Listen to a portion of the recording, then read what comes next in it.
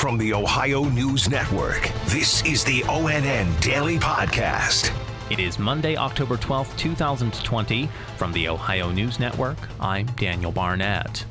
Democratic presidential contender Joe Biden is making several stops in the Buckeye State today as he works to garner support in a closer-than-expected bellwether state. Michelle Backus has more. He is set to give a speech here in Toledo in the UAW Local 14 parking lot. From there, he'll travel to Cincinnati for a voter mobilization event. Joe Biden will deliver remarks on building back the economy for working families. This is also fitting for the Ohio area, given the large amount of blue-collar workers in the state. The economy is something Trump has focused on here in Ohio with all of his recent visits. Meanwhile, Vice President Mike Pence is scheduled to speak in Columbus for a Make America Great Again rally. Michelle Backus, WTOL. As the race for the White House continues, things are still very tight between Biden and President Donald Trump. ONN's Eric Brown has the details. According to the latest Baldwin Wallace University Great Lakes poll, President Trump holds a slim 47 to 45% lead over Joe Biden. That is an improvement for Trump from the last Baldwin Wallace poll released in September that showed the two in a virtual dead heat. However, the president's lead is well within the margin of error, with at least 5% of participants saying they are unsure about who will earn their vote. The survey also found that nearly 48% of Ohioans are planning on voting in person on Election Day, while 39% say they are voting by mail or absentee ballot. Eric Brown, ONN News. A 23-year-old Ohio State student was killed, and an 18-year-old suspect has been charged with his murder following the deadly shooting outside of a suspended fraternity house. Brittany Bailey reports from Columbus. Police rushed to East 14th Avenue near Indianola Avenue. It was to the same address as the Phi Kappa Psi fraternity house. That fraternity is under suspension for hazing and endangering behavior. That's where they found 23-year-old Chase Miola shot.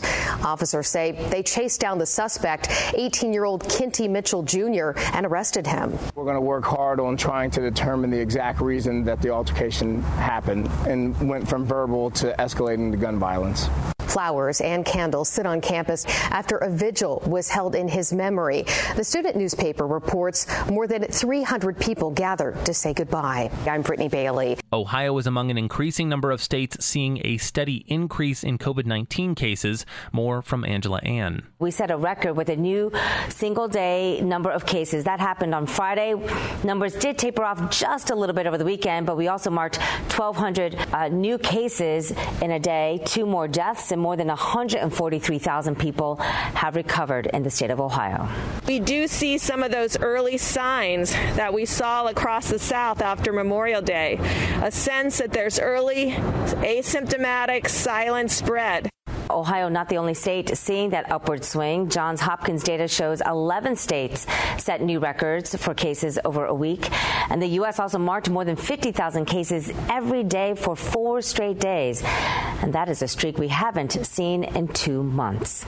I'm Angela Ann. Officials in central Ohio say some of the nearly 50,000 absentee ballots reported last week to be incorrect may have been correct after all. ONN's Eric Brown has more. Since the start of absentee voting in the state, many people have had some issues with absentee ballots. But the Franklin County Board of Elections says the mixed-up absentee ballots may not be wrong after all. Board of Elections vendor Blue Crest originally said that nearly 50,000 incorrect ballots were mailed to voters, but now the company is saying that some of the ballots may actually be correct. The Board of Elections is still sending out new ballots to every voter who may have received an incorrect ballot within the next few days. Eric Brown, ONN News. Akron police are investigating after a video surfaced on Facebook of a man shooting in the direction of 2 teenagers.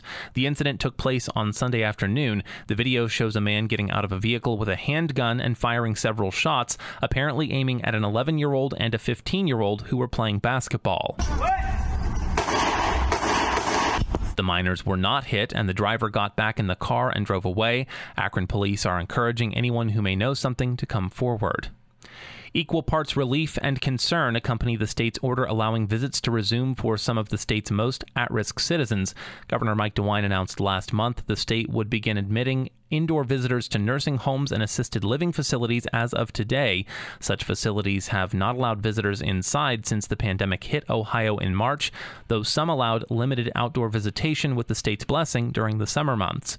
Not all facilities will be allowing visitation immediately, but if they do, they will require screening for all visitors, and those visits would have to be scheduled in advance.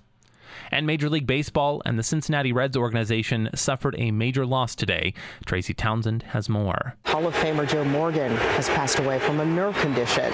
Morgan is the first of the great 8 from the Big Red Machine to die. Morgan was the second baseman. He helped the franchise win 2 World Series championships. In retirement, he was a broadcaster for the Reds and for ESPN. Joe Morgan was 77 years old. I'm Tracy Townsend. Special thanks to our affiliate stations WBNS-TV in Columbus, WKYC-TV in Cleveland, and WTOL-TV in Toledo for their contributions to today's newscast. I'm Daniel Barnett on the Ohio News Network. This has been the ONN Daily Podcast, a production of Radio Ohio Incorporated on the Ohio News Network.